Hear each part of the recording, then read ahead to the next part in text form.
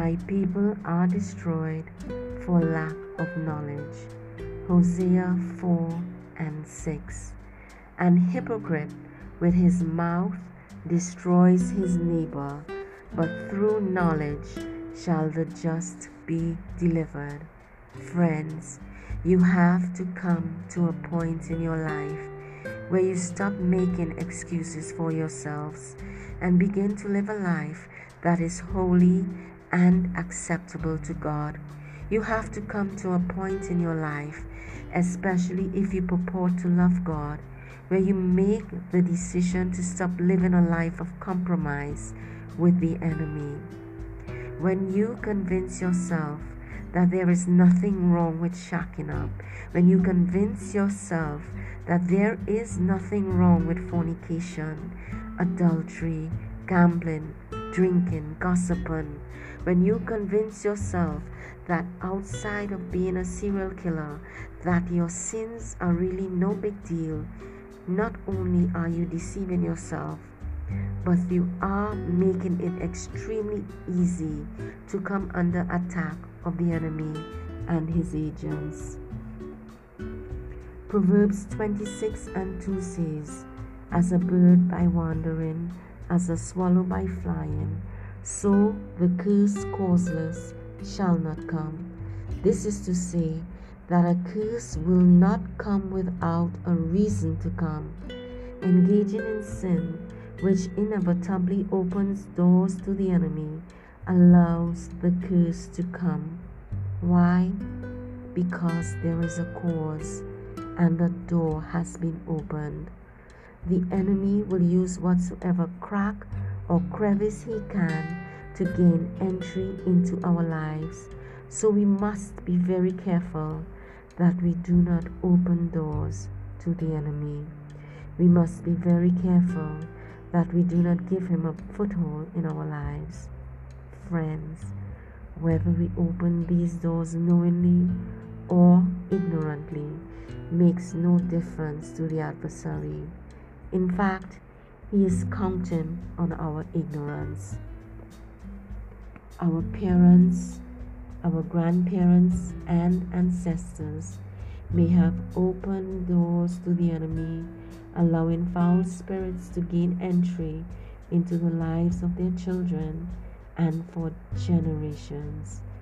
And until these doors are closed, the enemy and his demons are going to use them.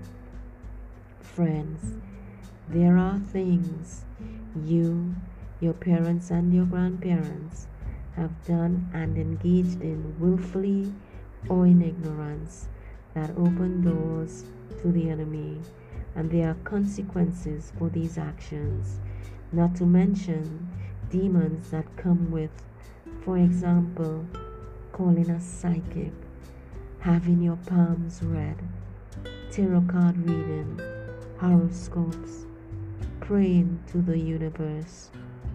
Can you imagine praying to the universe when you can pray to the creator of the universe? When did folk get so disillusioned? Now, if you don't believe me, then go to Prophetess Matty Nottage's YouTube channel and watch her bring people who have engaged in the aforementioned into deliverance. You can also ask Prophet Peter. Incidentally, they are both out of the Bahamas. Ignorance is really not bliss. Beloved, do not be ignorant about Satan's devices. For those who do not believe in generational or ancestral curses, you are sadly mistaken. I am an heir to the blessings of Abraham. This is my ancestral blessing. So it must mean that there are also ancestral curses.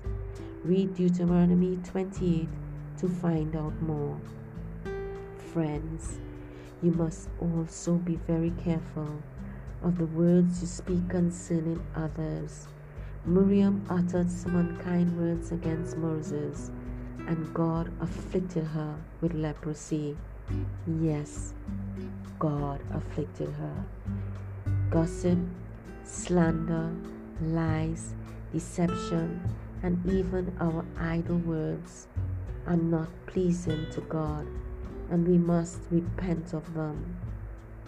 Psalm 34 and 13 admonishes, keep thy tongue from evil, and thy lips from speaking guile. Our tongues can build others up, or they can tear them down. The Bible says, by our words we are justified, and by our words we are condemned. So be careful, little mouth, what you say. Friends, the Bible also says, death and life are in the power of the tongue, and they that love it shall eat the fruit thereof. So get into the habit of speaking life over your situation and especially your children. Dedicate your children to God. Beloved, your Father sits on high and He looks down low. So be careful to live a life that is pleasing to Him. Put God first.